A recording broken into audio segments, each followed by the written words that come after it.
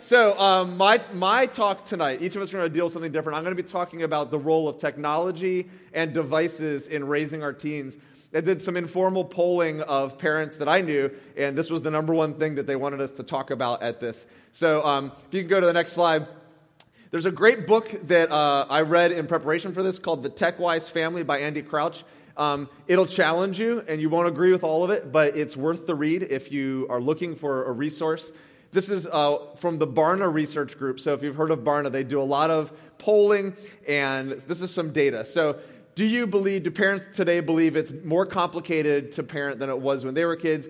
You can see most people either agree or strongly agree. And the number one reason why they think it's harder, over there, the big 65 bubble, is technology and social media. So that's the number one reason that parents, if you ask them today, would say, what is harder about being a parent?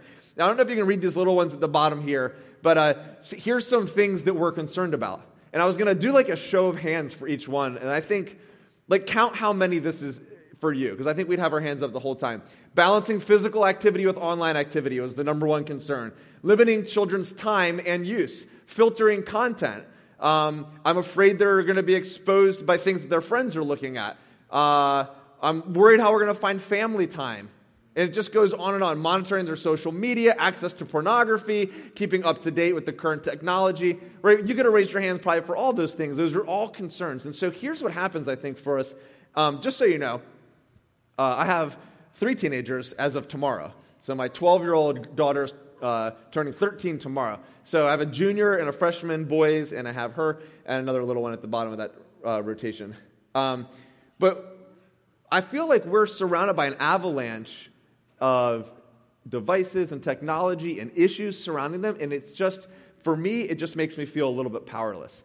And it makes me feel like I don't know what to do, so honestly, I just kind of react. I don't have like a set plan or a real good program or anything, but I just when I feel it, I do something about it. Are you like that at all? Like there's times when I'm just like, you know what? You've all been on your devices for too long, right? This is what they tell you as parents. You're supposed to be inconsistent and unpredictable, right? Isn't that what they tell you as parents? So I just freak out on them. Turn off your... I'm moving this over here because let's be honest, the middle of the room is here. Turn off your devices. We're going outside. Or there's the time when I'm like, all right, everybody put their devices away. We're going to do something as a family. And I'm like, all right, let's get our devices out. And we're going to play a game together. It's like I can't even think of anything to do that doesn't involve our devices. And, there's been a little bit of debate in our house, even how come the guys can have a football game on for 7 or 8 hours, multiple football games, and yet I could walk into the girls' room and be like, you got to stop watching TV. You've been in here for 30 minutes. They're like, I know, it's not very fair or consistent. So my problem as I was reading this book, actually, because I thought I've got good stuff to share. I've been working with teenagers for 20 years. I have my own teenagers. And I started reading this book, and I was like, man, I'm a mess. As a parent, I really have no idea. And what I realized is that I don't have a plan. And so if you go to the next slide, I started to ask myself this question: who's making the rules in my house? Who's in charge? And I think that the iPhones and the iPads and the TVs and the Xboxes and the PlayStation 4s and all the other ones that I missed, if I'm not careful, they're running the show. In fact, I would argue that if we're not intentional about them not running the show, they'll take over. And so you and I as parents have a responsibility to have some sort of a coherent plan, which would require us thinking about it and implementing it, which sounds like a lot of work, doesn't it? I mean, how many of you as parents, let's be honest, could you raise your hand that you feel overwhelmed already with the amount of stuff in your life? Right? So, just dealing with the everyday, you raised all 4 limbs, that was good. Getting them out the door in the morning is hard enough, right? Coming home with homework and soccer and lacrosse and basketball and volleyball and cheerleading and gymnastics and swimming and art and... right? And that's just when they were 4. And now they're teenagers, and you've added, girlfriends and boyfriends. So it's difficult. So I want to throw some stuff at you. I'm going to kind of poke the bear tonight, right? I'm going to make you upset, and I'm going to make you feel like there's no way I can do all these things. And I'm going to do it on purpose because I'm hoping that one thing that I say sticks. I think that would be really helpful. So just listen for what the easiest thing that you could do. So I think you need to start not by asking, how do we control the devices? But we need to ask, what is the point of our family? So what are we doing at home in the time and space that we have with our kids. So go ahead and throw up the next few things. I would argue these are some important things. Developing loving and inspiring relationships. So think about, does technology get in the way of developing loving and inspiring relationships? And if it does, then it's not in its proper place in our family. Developing character and identity is, same thing. Technology getting in the way. Growing to be what God has called them to be. Is this getting in the way of their potential? Like, let me just throw something out there. One of the things I worry about my kids not having is the ability to overcome obstacles. Like, when I face an obstacle, I have an internal drive that I learned at some point in my life that not everything goes perfect in life or ever. And keep at it, overcome it, figure it out, fight through it. And you know what technology does? It solves everything instantly. Wait, you're crying? Watch this. How many times have you done that in the car? Right? I've done that many, many times. And instead of them figuring that out, they have to work through it. You know, like I was talking to teenagers this week at youth group, and I know how to do a lot of mental math because, I don't know, calculators weren't invented then or something? I don't know. We weren't allowed to use them, right? I mean, you couldn't use a calculator on a test. Now my kids, I'm like, what's 7 plus 8? And they're like, hold on. 13. No. Try again, right? There's so much easy everywhere. Everything's easy that I wonder about whether developing character. Okay, so here's what I would suggest. Next slide. Good. Let's have a thoughtful plan. So what if we could take a little bit of time tonight and think about what we want our family to be about, right? We want to be about relationships. We want to be about character. We want to be about producing the kind of people, kind of adults that in a couple years they will be, and then we won't have as much input, right? So we have this window of opportunity to invest in them. How much is technology getting in the way? And here's a few things that are either from the book or from my life that I would like to suggest you at least think about. So first one is this. Do we take regular breaks from technology?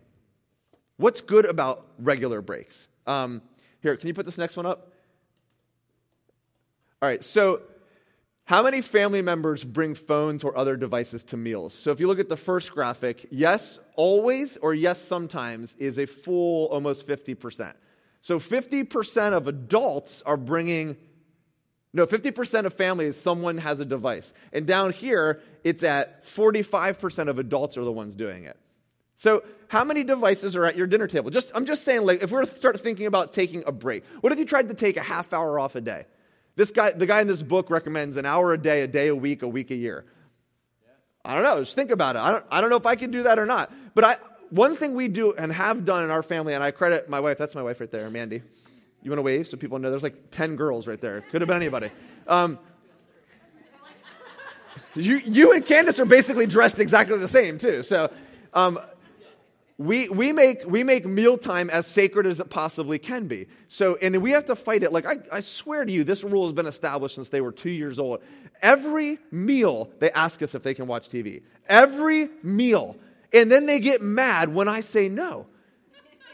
And I'm like, this is not new news. Right? That's like when they get mad because I asked them to put the milk away. Or anything. I asked them to do anything, right? So, could you take a break? Like, here's the reason breaks are good from technology, and not just at mealtime. If you actually turn off all the devices, because there's nudges. Have you ever gotten those phantom vibrations in your leg? Right? You're like, oh, my phone. Oh my gosh, my phone's not in there. Right? Or you pull out your phone because you get a notification. We're constantly being nudged towards technology. What if you turned it off? What would you do then? It's really interesting to take it 20 minutes, half an hour, an hour. Like, well, guess we have to talk. Yeah. Or go outside. Like, what can we do? Some things that we've done is go outside and chop some wood with my boys. Right? That feels so good. Like, me and Matea and Eden, my two daughters, we went and took pictures in nature. We just went and it was like, maybe this idea will work, maybe it won't. We spent 2 hours out there. It was freezing. But it was a great time. If you take breaks, it gives you a chance to breathe and remember what life was like 10 years ago or 20 years ago. Okay? So next one. Take some breaks. Car time is for conversation. This is one that I read in the book. I'm going to tell you I don't do this, and I am thinking about making this a rule in our family. I haven't told Mandy yet. Car time, if this is my family, this would say car time is from the pit of hell. That's what it would say. I swear to you, as soon as the van door opens As soon as the van door opens, all of my children grow little, horns out of their head. I hate you. That's what they do as soon as we open the van door. I hate it. I hate driving in the car. I have had all of my breakdowns as a parent where I've yelled have been in the car. And this guy in this book was telling me to talk. I would much rather say, all of you put earbuds in and shut up, right? We'll get there and then we can get out and we can pretend like we love each other. So if this right here tells you that about 40% of people would say that because of iPhones and devices, our conversation ability has been stunted. So what if during the car, and this is something my dad, who was sitting right there, he left. He's like, enough of this guy. All right. My dad told me that one of the saddest things for him was when I got my license because he loved driving me around everywhere because it was the only time he could talk to me, right? Because I was a busy kid. Do you know it takes 7 minutes to get into an actual conversation with somebody? The first 7 minutes are niceties, small talk. Am I right, psychologist? Okay, she's nodding. I was like, whew, all right. She's the smart one of the group, just so you guys know. So you gotta invest a little bit of time. You got to get past the one word. And now I can tell you from experience working with teenagers that they have a lot to say. They really do. They have a lot of deep thoughts. But you got to somehow get past the one-word answers because they don't even know what's in there sometimes. And side note, just a little clue, a lot of teenagers, especially if they're boys, like to talk when they're doing. And if you sit down and try to look them in the eye and have a good talk, that's maybe the worst thing you do. But if you go outside and shoot a basketball with them, when I meet with teenage boys, most of the time I do something with them. We shoot baskets, we go for a walk, we're next to each other instead of facing each other. Okay, card times for conversation. Number 3, go. How much time do I have? I feel like it's over.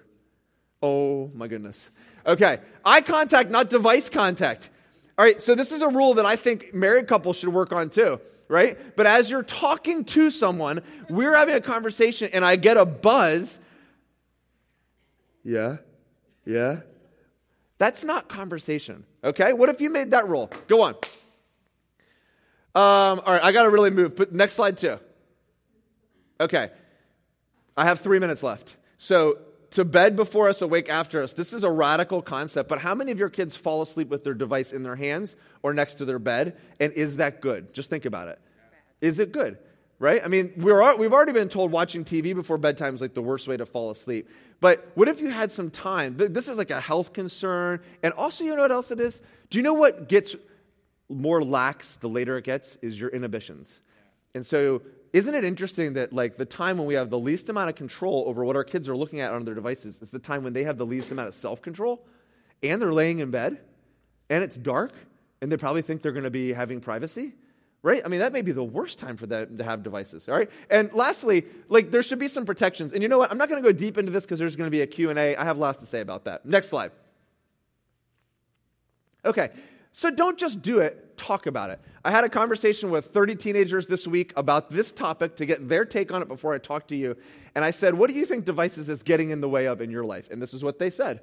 And this was them. I didn't lead them at all. And they recognize it. They know that devices are in the way. And you know what else they told me?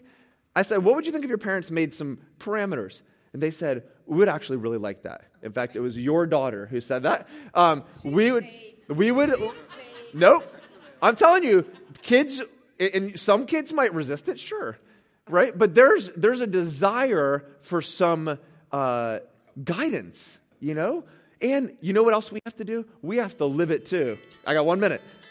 We have to live. Oh, I hit repeat. I have 15 minutes. Okay.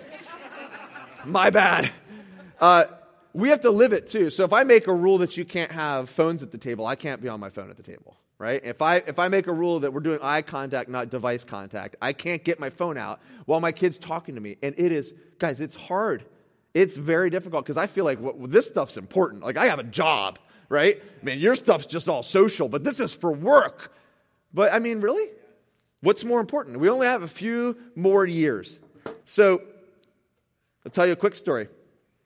One of my nieces was in this conversation, and she said that, I said, do you guys make any rules for yourselves? And she said, yeah, when me and my friends hang out, we have a no phone rule. And my jaw dropped. I was like, what? And a parent isn't enforcing it? And she said they stack their phones on top of each other to make a little, just, I don't know, for fun, really high, turn them all off. And because they said if they hang out and try to talk, everyone's checking, posting, and they all hate it. Isn't that interesting? They all do it, but they all hate it about everyone else in the circle. So they put all their phones down. And I just want to tell you that story because you might be sitting here thinking, teenagers do not want any parameters. And some teens might fight it, but I'm telling you that they want some guidance. Just like in every area of life. Teenagers tell you they don't want boundaries, but they need them. And they will thank you for them. And so can we model that? Can we start to have the conversation? And I would put that next line up. I would bring my kids into this conversation, and I plan to. What kind of plan should we have as a family? It is always good to involve your teens in conversations that involve them ending up with restrictions, right? Even to just let them feel like they have a voice in it. So let's talk about it as a family. This is like the sex talk. Don't just do it once. It's got to be an ongoing conversation, right? So let's talk about technology. Let's talk about it. What do you see in your friends? What do you see in your life? Call me out. Dad, don't look at your phone while you're driving, right? How many of you parents look at your phone while you're driving but hope that when your kid turns 16, they don't? There's no way you can tell them that if you don't do it first. Things are caught better than they're taught, right? So there's some work that we have to do as parents too. I think some of the burden's on us. Okay. Can we create some boundaries so that the devices don't run the show? That's the big question for me, and I'm done. Thanks.